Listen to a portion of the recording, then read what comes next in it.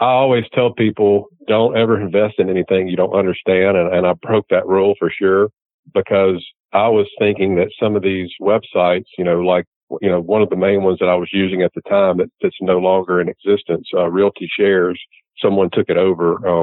But I was under the impression that they were, sifting through, hundreds and hundreds of deals, and they only handpicked the best ones, and they were putting those on the website.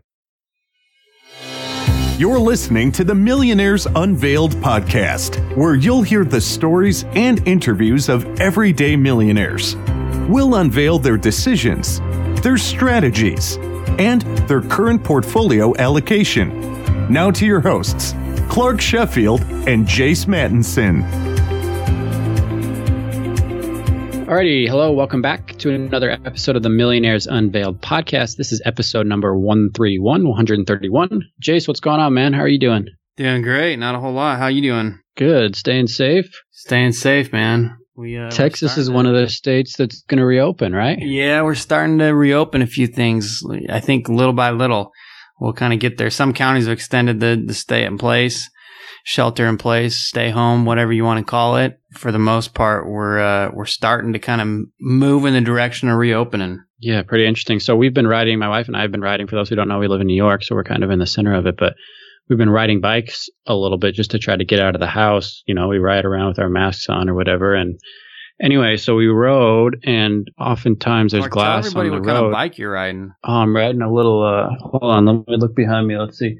It's a Raleigh Record. Yeah, there you go, dude. It's a real nice. Picked it up at a garage sale in Brooklyn for about, I don't know, $125 or something last year. So it's like a beach cruiser? Although it's a road bike, but it's old school. My wife's is old school too. But I was sitting in the office. We're sitting in our other room today, and all of a sudden, I hear this psst, like pop, and one of my front tire went out.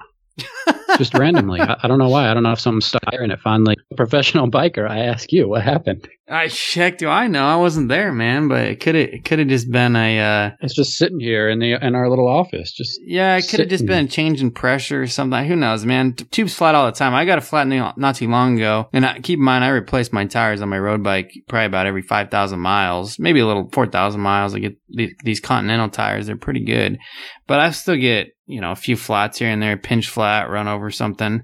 And in fact, funny story, I just bought 6 new tubes, 2 of them from the local bike shop. That's all they had. And then I ordered some others online. And the ones I ordered online actually got delivered to the wrong house. So I thought they didn't come. I was getting all flustered. And then my neighbor, who's got the same 3 digits, but a different street, brought them back over to me last night. I was like, finally, I get these bike tubes. Interesting. I need them. Yeah, if you're changing them every 5,000 miles, that for me is probably like a couple times in my lifetime. That's just the tires. The tubes, I mean, I'll flat a tube here and there, but it's just good to have extra on hand. And then you never know if you're going to see somebody on the side of the road that needs one. You flip it to them, do a good deed. Right. All right, interesting stuff. Well, let's jump into this. So one of the goals here, I think Jason and I have both been sharing, one of the goals with the podcast is to kind of circle back with some of these millionaires and talk to them about how they've allocated and update their net worth. And so today's the first episode where we're going to do that. We're going to go back and visit with 2 millionaires that we've interviewed prior and just see, hey, what's the update? And one of them is very specific to this Corona situation that's going on. What are you doing now? How has your allocation changed? What are you doing with the market? And then another one is just an update on his financial situation. So I think these become real interesting, right? 5 to 10 years later, when people start, really changing, and decades later, then we can kind of track their net worth as it grows, right? And it'll be interesting for some of these people that we've interviewed that have a $700,000 net worth now, for example, and $4 million in several years or 20 years or 30 years, right? So it'll be interesting kind of to go back and see. So that's what we're doing today. So there's going to be 2 different segments. Both of them are actually named Jeff. So hang with us. We'll get exactly what it is. But just a quick recap. Last show, we had Tiffany. She had a remarkable story of losing her job and being unemployed for a couple of years, being on unemployment, and now bouncing back and being a multimillionaire. She's almost at a net worth of $2 million, just shy. It's about 1.7. Has a couple of rentals, her primary residence. She's really a millionaire next door type of person. So really interesting interview with her. I know the sound quality was a little bad last week, so we apologize for that. Obviously, we're trying to do our best we can to make it as high of quality as we can. So the two guys we have on today, one is Jeff. He was episode 109. We called that net worth. He had a net worth of 4.1, and we called that 150K in Apple stock and a Yellowstone cabin. So we'll start here with his segment, and then following his, we'll listen to Jeff, a debt-free doctor, and he's episode 4.8, and he was at about 2.4 million when we initially released that in September of 2018. So it's been about a year and a half, just over a year and a half. So without any further ado, let's jump in right into those interviews with the Jeffs. Jeff, do you want to just give everybody a little synopsis of you and kind of what you're up to now? I know that last episode you kind of revealed that you're going to be retiring, and now you have gone into retirement, and we had the craziest thing happen for somebody who just retired. Yeah, absolutely. First, thanks, guys, for having me on. I really appreciate it. I love sharing my story with others and sharing good, objective information for others that may be walking that same path. But yeah, I live here in the Pacific Northwest with my wife. I have a daughter who's about to graduate from college, and had been planning for early retirement for some time, being that I was turning 52 back at the time, and for a number of reasons, I had put off that retirement. I've been thinking about it for really the past 5 years or so, preparing for, most of my friends would tell you I've been preparing for 20 years or so, but finally decided to pull the trigger after some large projects at work, and finally deciding I was prepared, and I retired back on September 12th of last year, and didn't know it at the time, but I was retiring in what I would consider to be, the mother of all Monte Carlo simulators, iterations, where any of your guests that know how to use Monte Carlo simulators, which is taking all your variables of your current situation to forecast the likelihood that your funds will last for the rest of your lifetime through throwing it through thousands of different iterations. And, it's tough to get a Monte Carlo simulator to ever give you 100%. It's going to usually, if you've planned really well, it's usually going to give you a 98 or 99%, based on the fact that just about anything could happen at any given time. Nothing that you would forecast, but something that could happen. The old World War III or a global pandemic, something like that. So, but I pulled the trigger on September 12th, and like everybody else, have been navigating these waters since I retired. But yeah, over the last 6 weeks, it's been a rather interesting ride. Yeah, totally. And we're going to get into some of that. But first, do you remember what your net worth was the day you retired? Yeah, the day I retired, net worth was, I track it a number of different ways. My net worth back then was about 4.45 million. And I use a simple net worth calculation that includes just large real estate. So I've got my house, which is fully paid for. And then I have a little vacation rental cabin as well. And so those are the only two assets that I include in my net worth. And it was about 4.45 million. And then the actual investable assets, 3.15 million was my investable assets. Okay. And then do you remember roughly what your net worth peaked out? Maybe in end of February? Yeah, and I was looking back, I gave you a wrong number there. My peak was about 4.35. And whenever I retired, I was at about 3.2, about 4.1. So my net worth at retirement was about 4.1. It peaked out at about 4.35. Okay. And now where do you sit? Net worth right now is 4.32 or so. So you've moved around a little bit with the market, but nothing too crazy. But what were you thinking as the market's taking a dive? And I'm sure you were pretty heavily invested, losing several $100,000 a week kind of thing, over the course of a week or two back in March. Right. Yeah, sure. And, I should say too, on tracking the net worth and things, I, like anybody else, in order to mentally get through things, sometimes I will do things like not check, my balances and such to keep my hands off money, to resist that emotional urge to make trades and such, As I've said in the past, I think we even touched upon it last time we chatted. By nature, I'm a trader, but by necessity, I'm a long-term investor, and I always seek to take advantage of what the market is offering at any given time. We're coming out of the steepest decline, I believe, ever on record. We went from being a fair percentage up on the markets to down, 36 to 38%, depending on which index you're looking at. So, yeah, it's been quite the ride. And so at any given time, my net worth could have been higher or lower, but I have my funds. I think this is really important to point out, and you may recall this from the last time we spoke. I have two different buckets, if you will, of money. I have my pre-tax money, which is money that I'm hoping not to use until I take my RMDs, forced RMDs at 70 to 72. And then I have what I've always called my bridge account. My bridge accounts are a set of investment accounts that will take me from the day I retire back in September up through retirement. So being that I'm 53 now, those bridge accounts I'm hoping will last me 17 years. So I'm living out of my bridge accounts right now, and that's made up of a set of three different accounts: a cash account, a short-term account, which I consider to be 2 to 8 years, and then a long-term account, which is 9+. So it's those three different accounts make up my bridge account, and then I have my long-term money. So, your question about how did I get through that period, or some of the things that I was thinking, it helped a little bit. I would be down further if not for a stroke of luck. Now, I do believe that you have to put yourself in a situation to take advantage of situations and sometimes make your own luck as well. But it turns out, now, if you recall that the high on the S&P was about 33.95 back on February 19th or so. Coming out of retirement, the thing that I had to do is I had a 401k plan through my previous employer, and it was the largest account I have with my 401k. And so obviously that's pre-tax money. I have a couple of Roth IRAs, and I have one Roth IRA, one regular IRA for my wife, and then I have this 401k. 2 weeks before the high of the S&P, I was trying to find a time where I could roll that over. And I hate being out of the market because that's the best place for yield. I'm not a huge believer in bonds, other than you need it for yield and for safety, for fixed income. But 2 weeks before the market hit its high, I decided it was time to roll that 401k over. So I had to make that, essentially roll all my 401k money out of the market into cash, and I rolled it over into my investment account.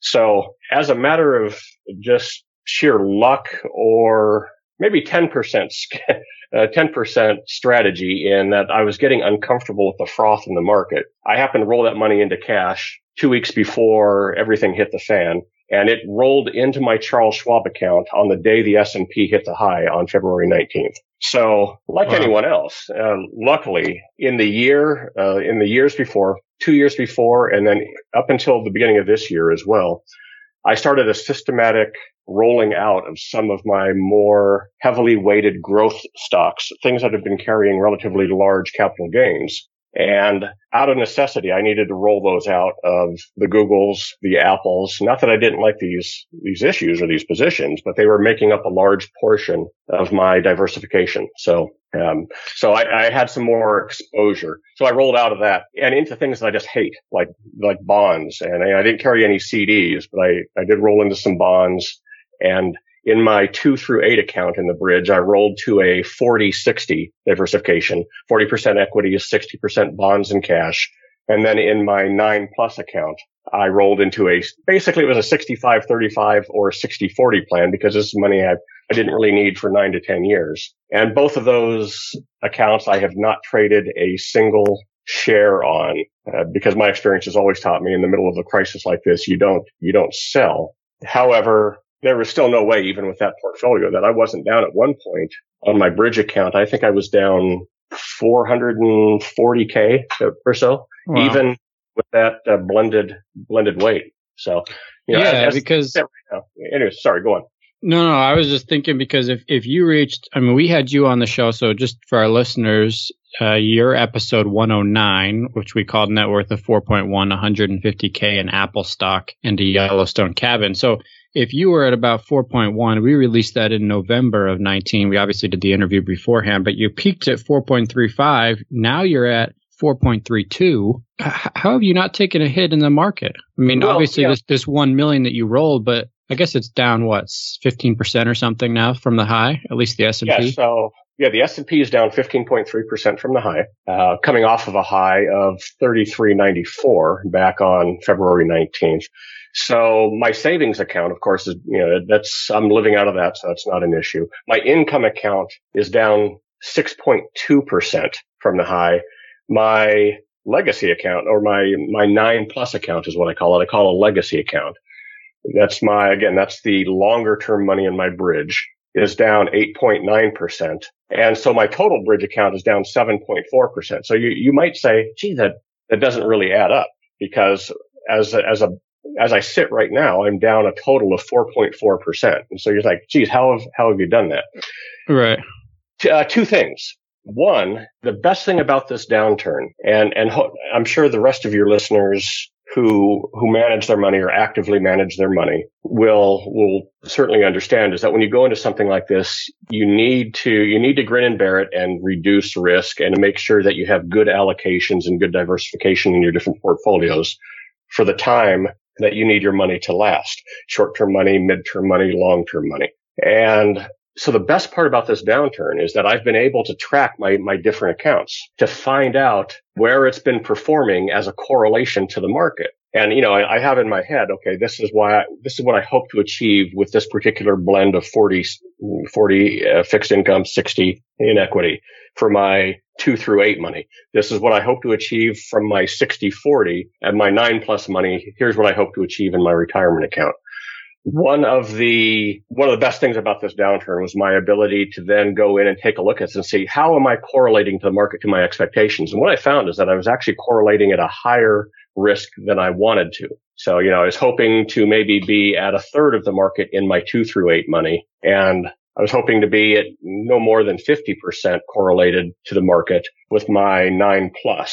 So if the market was down 20% in the longer term money, I'd hope to be down 10% and, a third of 20% for my 2 through 8. So I was able to, through this downturn, to be able to figure out, geez, why am I correlating at a higher number? And I was able to track it back to a fixed income, a Vanguard bond fund that I had, which turned out that it was a corporate bond fund. And so it fell, what I was hoping it would only fall, say, maybe 3% in a downturn like this.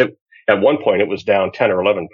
And so I was able to zone in focus in right on that particular position to find out, okay, so whenever we come out of this, I'm going to need to look at rebalancing my portfolio and get out of this bond fund and roll into more of an aggregate bond fund. But the real reason that I've been able to weather this so well is because I had that money in my 401k that had been rolled over. And if you recall, I'm a trader by nature, an investor by necessity. While I wasn't anxious to trade this 401k money, I've always been an individual who's been able to balance the technical aspects of market trading versus the emotional aspects. And so with this money sitting here, so I have this large amount that rolled over into Charles Schwab, getting ready to essentially set into a diversification plan for money that I wasn't going to need until 72 beyond. I said, well, I have a great opportunity here. With the markets down 35, 38%, I can start rolling into some very long-term positions that I feel I'm getting at a bargain. And so where before maybe I was going to be looking at a 60-40 split or even maybe a 70-30 split, but I was really thinking of being a little bit more conservative with these retirement funds. I decided, well, the markets, as they fall 15%, 20%, 25%, 30%, what a great opportunity to start rolling into some of these larger blue chip positions who have good balance sheets, who I feel are going to be, their dividends are secure, but in 18 months, 24, 36 months from now are going to be a lot higher. So I started routinely investing as we hit 20% down. At every 5% increment, I was putting another, say, 10% of that cash to work in some large names, Microsoft's, AbbVie, ones that pay good dividends. So even though I wasn't invested, I'm still only invested about 30% in that particular account. That 401k has gone from roughly $983K to, it's up about $100,000.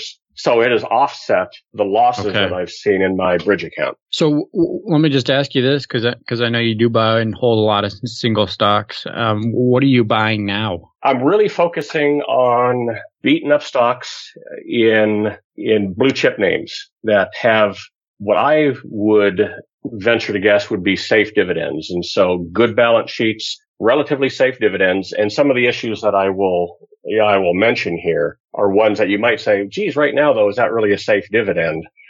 It may not be for the next 6 months to a year, but longer term, I believe, that we're in no situation like we were in back where we had systemic failure back in 2008, 2009. So right off the top of my head, one thing I wanted to be sure of whenever I was taking these positions is that I'm taking positions that I don't expect to trade in and out of unless sheer market volatility gives me an opportunity. So here are the issues that I've got currently. And I'm really focusing on making sure that I don't have many issues more than about 3% of the overall account. I'm always willing to carry one or two positions that might have 4 or 5% if I'm really sold on their long-term prospects to their current short-term price volatility. So if I'm able to capture a little bit of alpha, things that are going to outperform based on how far they've fallen, I'm willing to do that. So my top position is Microsoft at roughly just under 5% of the entire portfolio. My second position is AbbVie. Third position is Berkshire Hathaway B shares, JP Morgan, American Electric Power, Deere, Pepsi, Verizon, Cisco, Home Depot, Alliance Data Systems, Kraft Heinz, Wells Fargo, Intel, Annaly Capital. I just bought some Boeing as well. And back on Thursday of last week, I decided, you know what, I'm going to jump into some of the beaten up stocks such as TripAdvisor and Southwest Airlines as well.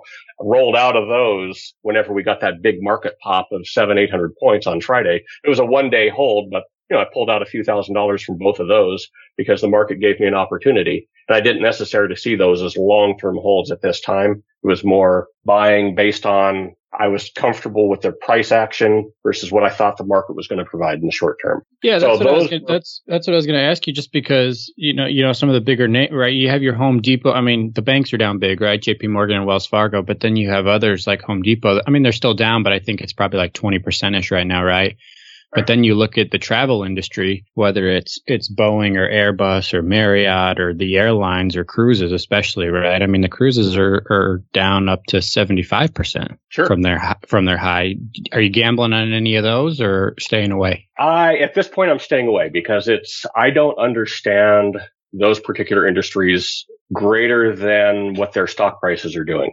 The ones that I've played a little bit was more on the hospitality side. So Wynn is who knows if their dividend is safe? I would say it's probably not.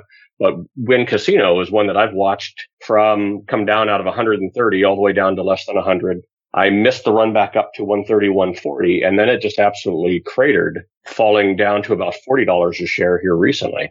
So yeah, I dabbled in a little bit of Wynn as well and figuring, all right, I'm okay holding this for the long term.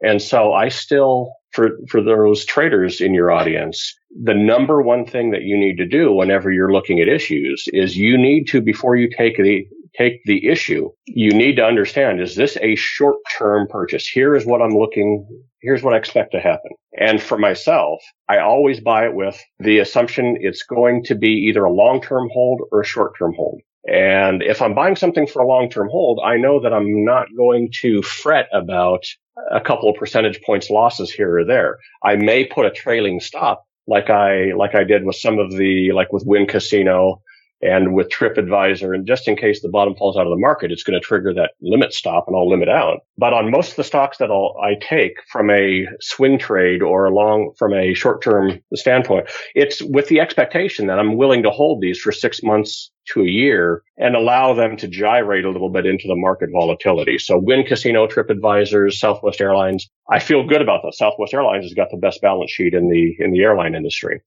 TripAdvisor is one that I've followed, so I'm very comfortable with the relative strength that it's showing kind of down at this level. I've been waiting for, I believe in support and resistance levels. It was sitting at a good support level where I felt pretty good.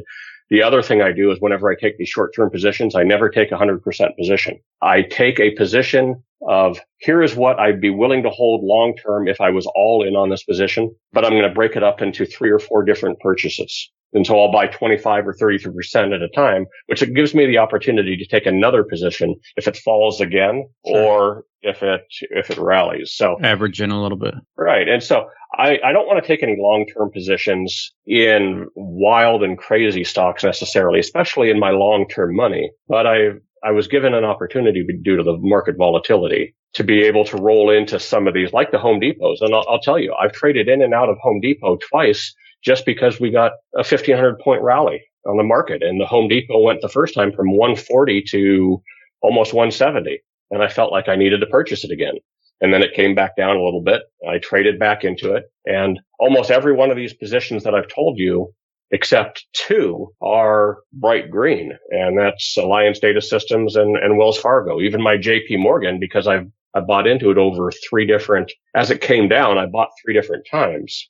I averaged in, and now, of course, it's not up, a ton. It's up 5%, which isn't bad for a 3 or 4 week hold. Sure. So, Jeff, let's just shift gears here. And just lastly, I want to ask you about your retirement. Is there anything you wish you would have done differently, or anything you'd advise to people that you didn't know when you were going to retire? Anything that stood out through this whole process? Are you glad overall that you did it when you did it? Well, in my particular field, from where I was retiring from, which is being with a relatively large financial institution, I was a corporate executive on the IT side.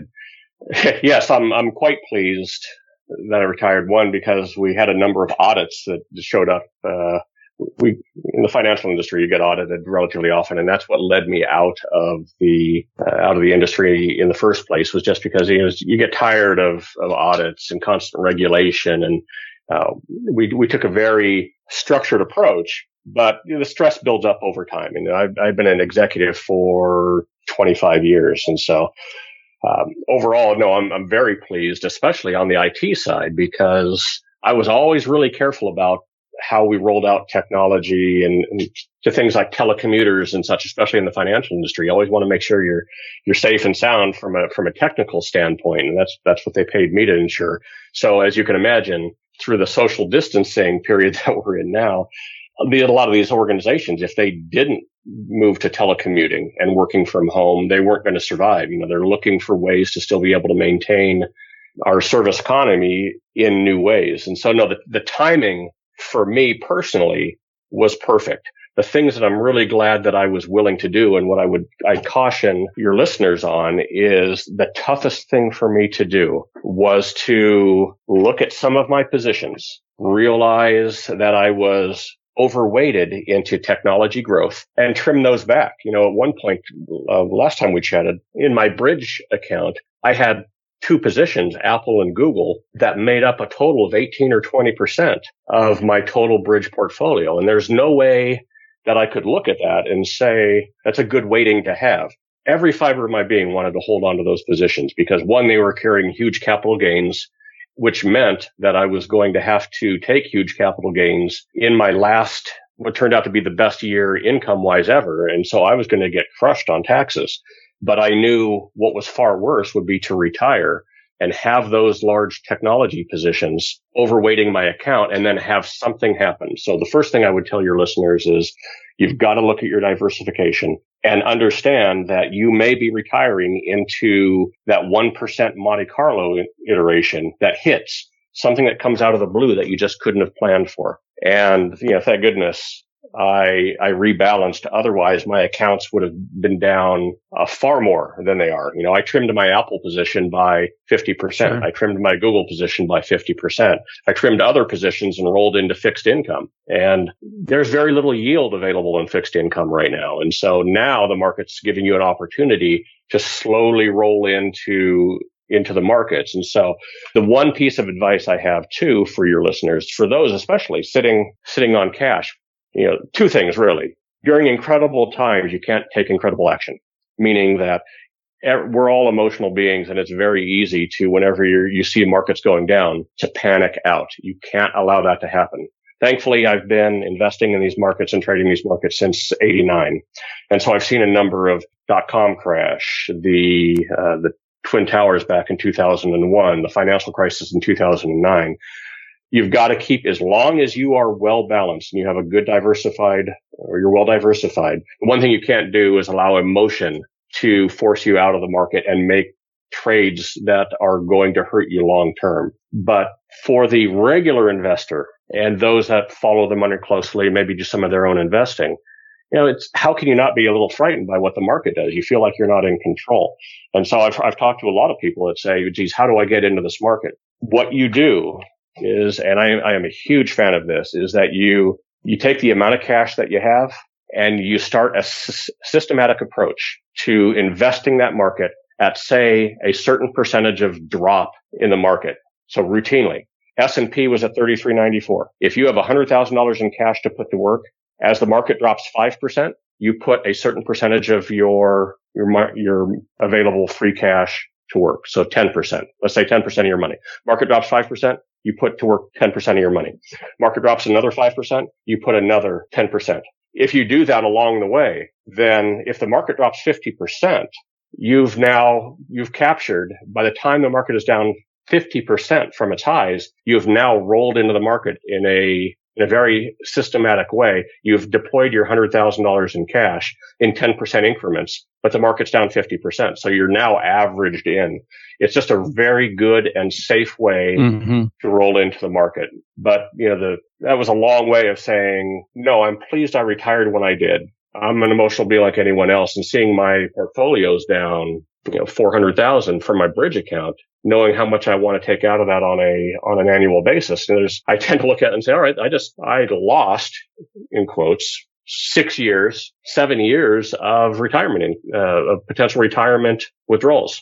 But the thing you have to realize too is, no, you don't lose anything until you turn that paper loss into an actual loss. And that's the worst thing you could possibly do. So you've got to look at your diversification, and you have to make sure that you're well diversified for the period of time that you're going to need that money. Split your money up into different buckets, into different time frames, and then don't allow yourself to ever panic, and be systematic and pragmatic in your approach. Awesome. There's very little I would have done differently. Well, good to know. That's why I wanted to bring you on. So again, everybody, there's Jeff from episode 109. Just wanted to bring him back on, especially because he trades here in the markets, and thought it would be a good time. So we'll launch this episode shortly so everybody can kind of hear how it relates to everything that's going on with COVID. So anyway, Jeff, thanks again for making time. I know it's early for you on the West Coast, so really appreciate it. Thanks for coming on again. Hey, thanks guys for having me on. Really appreciate it. And looking forward to do it again if you ever need an update. All right. Thanks, Jeff. Okay, so that was our interview with Jeff. Again, for our listeners, the original episode with him was episode 109. He had a net worth of 4.1, 150K in Apple stock and a Yellowstone cabin is what we called that episode. So really fun to catch up with him. We completed that interview this week, and really interesting to hear what he's doing in this Corona situation. Obviously, he's a little bit more of an active trader than most people, but still nonetheless very interesting to talk to somebody like that in this type of situation. So that was a great interview. And now coming up, we'll listen to Jeff, again, Debt-Free Doctor. His original episode was episode number 48, and he had a net worth of $2.4 million the initial time we interviewed him in September of 2018. So please help me welcome the other Jeff, Debt-Free Doctor. Hey, guys. Thanks for having me on again. I really appreciate it. Yeah, totally. So, Jeff, let's just kind of get into it. I think, you were on episode 48, and we, at the time you had a net worth of 2.4, and now you're up to 2.8. So what's changed in the last, I guess, year and a few months? Well, we have our investments of allocation has definitely changed, and we can get into that a little bit later, but just appreciation, growth with our index funds, changing the allocation. But one of the things that kind of got us down, or I guess didn't grow as much, is because we purchased a home. So, we're not completely debt free. We're definitely consumer debt free, but we have a mortgage now. So that's kind of changed a little bit since we last spoke. Oh, that's awesome. So let's get into the allocation a little bit. Where is your allocation sitting now? So, I think when we previously spoke, we were roughly about 90 to 95% in the stock market, and the majority of that was in Vanguard index funds. So we have, and I'm pulling up my personal capital account right now, so online, so I can tell you pretty much everything. But we've got, so you want me to give like a percentage, or how do you that'll want me work. to? So right now, we have some retirement accounts and some non-retirement accounts, and those are all with Vanguard. I would probably say about 75% of the money that we have is with that. We've got about $150,000 for our kids' 529 plans, and that's with the state. But those are actually they allow us to invest in Vanguard index funds. So that's with that. I have about $70,000 in an HSA account, which is index funds, but actually we're not able to, we dropped our health insurance 2 years ago, just kind of got out of control. So we went with MediShare. Are you familiar with that? Yeah, I've heard. I mean, I'm not that one in particular, but definitely, all the different health sharing plans and kind of the alternative options out there. Yeah. So actually, I wrote an article about it on my blog, and it was actually has been very well received. I know a lot of people have switched because we were paying it got up to like $1,600 a month, which we were paying like $500 a month.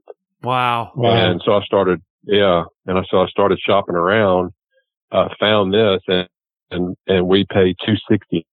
Huge savings. But, and sorry to interrupt you, Jeff. This is crazy because you don't have a huge family, right? Just a couple kids. And no, I have 2 kids. We're not going to be having any more kids. So, family of 4, we're all healthy, knock on wood. And, but the kind of the downside, which hopefully they'll eventually change, which I think it's in the legislature now, is, you're not able to do an HSA account, with that. So now the remainder of the money that's not in index funds is, we have started shifting over to passive real estate investments. So that's probably one of the main changes that we've had now. And why did you kind of make that shift in going from investing in securities and in the markets to passive real estate investments? That's a good question. Actually, I kind of got bored. I'd probably say a few years ago, probably when we got to the point where we were debt free. As I started blogging more and more, I kind of started seeing what a lot of other people were doing. And just a lot of people were going towards, or moving towards these types of investments. And I think another major part of why we shifted to that is because being debt free, we'd lost a lot of our deductions and we were just getting hammered in taxes. So that kind of also kind of spurred me to look at, other things as well. So, we started looking at some different options. I did not want to be a landlord, but I did like the fact that, you could invest, passively in different deals.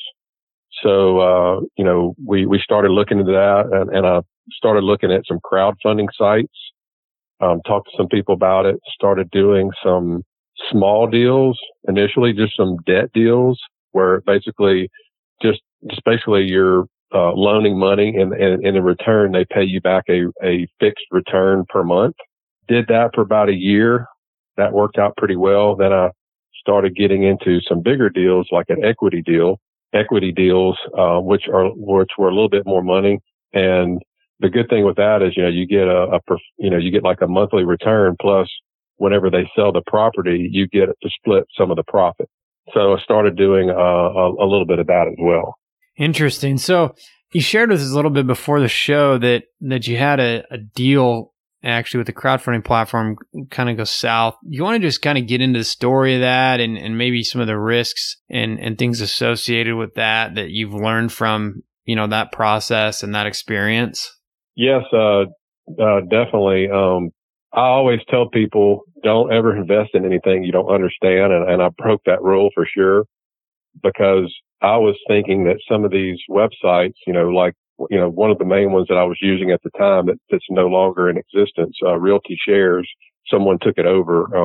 But I was under the impression that they were, sifting through, hundreds and hundreds of deals and they only handpicked the best ones and they were putting those on the website.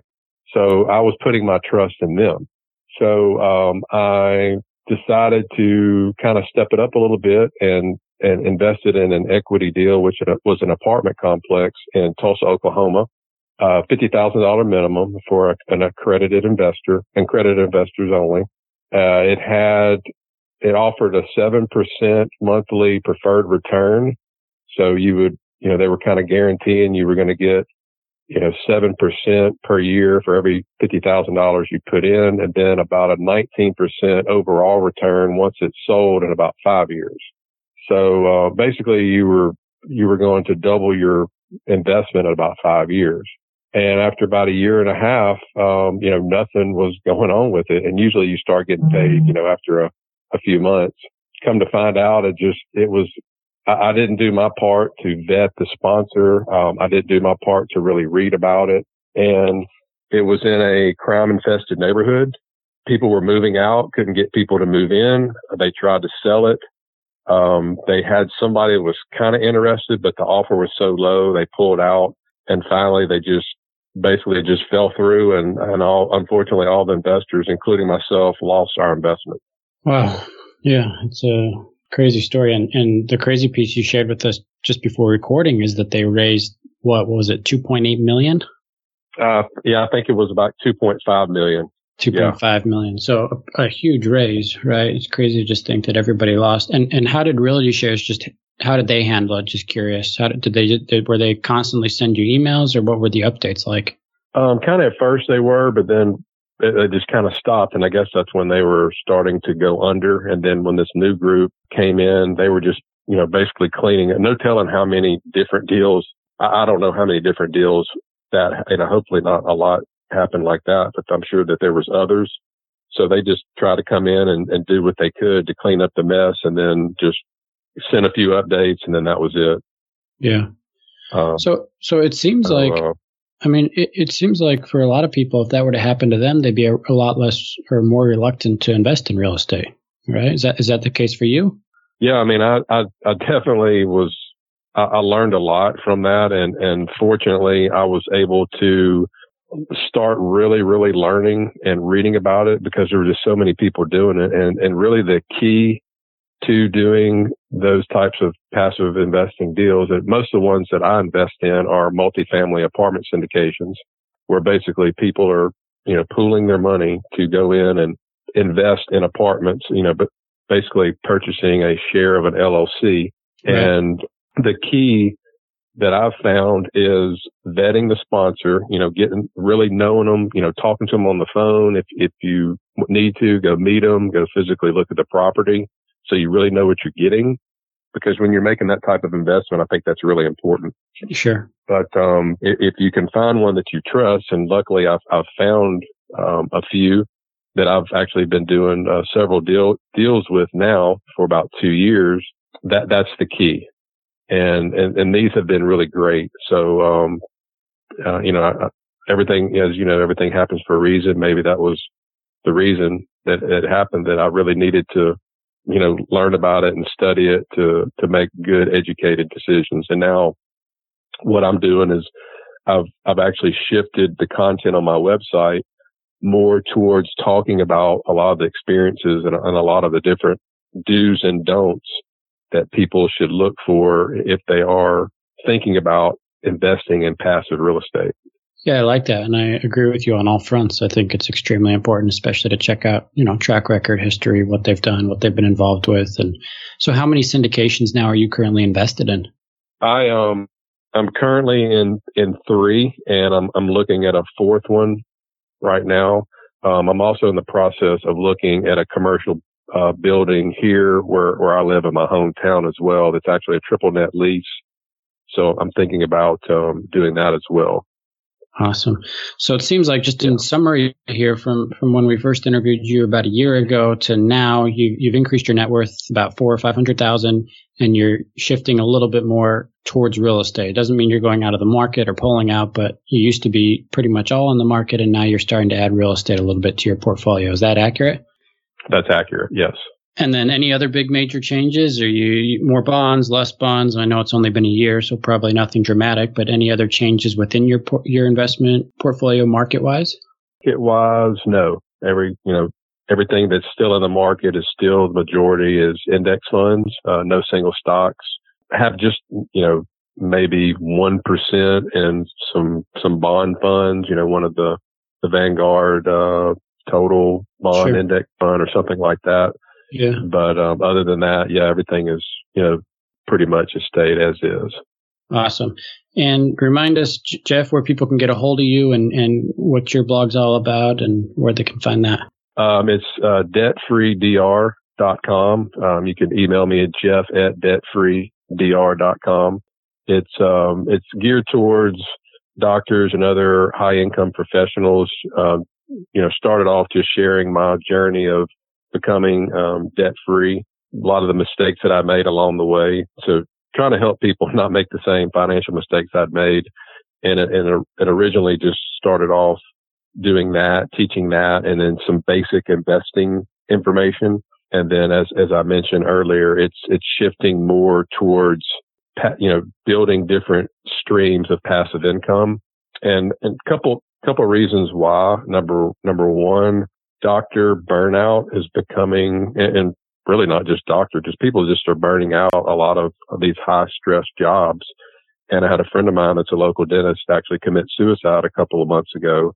And if I could help people to, phase out or really cut back or quit altogether a job that they're not happy with by teaching them different ways to get additional income streams. I mean, that's definitely one of the big goals that I wanted to set, for the information that I put out there.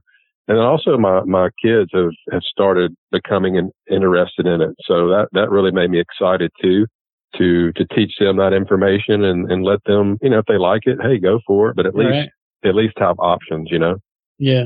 So speaking of which, remind me, how old are you? I am 45. And do you have a retirement goal, or is there a time that you're kind of going to hang it up? Anything in mind, or just keep going? I would like the ability in 10 to 12 years, if I wanted to really cut back on practicing or bring someone in just totally and phase out. But I'm never going to retire. I'm going to always be doing something. I'm looking at maybe at that point having the option to get a little bit deeper into real estate investing, doing some stuff on my own or with other people. So that's kind of what I'm shooting for now. Nice. And then I know you mentioned you bought a house, right, in the last year or so. How much was that, and how much are you leveraged on that? And remind me, did you sell a house to buy it? We're actually still living in our house right now that's paid for. So we're in the process of remodeling. We owe about $500 on it now. And after we remodel, we'll just sell our house and we'll just, put all of that money into it. And my goal is to have it paid off in about 4 or 5 years, but I'm not in I used to just be in a big hurry, to do kind of that stuff. But now that I kind of understand there's different options out there. And, so I'm not in quite as big as a hurry as I used to be when I had a ton of consumer debt, like, student loans and that sort of thing. Sure. And just for our listeners, maybe that haven't listened to your original interview, how much in student loans and debt did you have? We were close to about $300,000, but that was close to 20 years ago. So I know now, when people are getting out, it's considerably higher. Probably $500,000 to $600,000 or more is the norm. So it's just, getting worse and worse, unfortunately, out there. Yeah, it's scary. It's scary. I have a couple cousins that are in med school, and they've chosen, and several uncles, and Jace does as well in his family, and a lot of at least my friends or cousins and family have chosen the military route to just kind of try and avoid that. But then, of course, you have to give years of service afterwards, right? But an option that a few people have chosen. So, Jeff, where do you kind of go from here? How have the goals changed at all, if they have? Do you have a net worth goal, passive income goal, real estate owned goal, anything like that? Well, I would like to get to the point where my passive income is exceeding our monthly expenses. So I think once I do that, whenever that is, I would be able to make the decision, do I want to keep practicing, or do I just want to, move on to something else? Who knows at 10 to 12 years what I'll be interested in. Sure. But it's just good having options. Yeah. And what are those? What are your monthly expenses right now? Right now, it's anywhere from $12,000 to $14,000 roughly. But that's definitely going to change once we move into the house, which will be about another 6 to 8 months. So we'll look at it at that time and kind of readjust. And with the kids going to college in the not too distant future, again, we won't know the exact amount, depending on if they get scholarships and that sort of thing. So we try to live, well below our means as much as possible. So we do have that, leeway. Awesome. Well, hey, Jeff, thanks for coming on the show. We appreciate it. Net worth of $2.8 million. Thanks again for coming up and giving us a little recap about where you're at.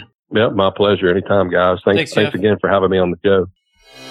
Thanks for listening to the Millionaires Unveiled podcast with Clark Sheffield and Chase Mattinson. For more stories, investment opportunities, and information, check out our website at millionairesunveiled.com. See you next time when you'll hear from another everyday millionaire.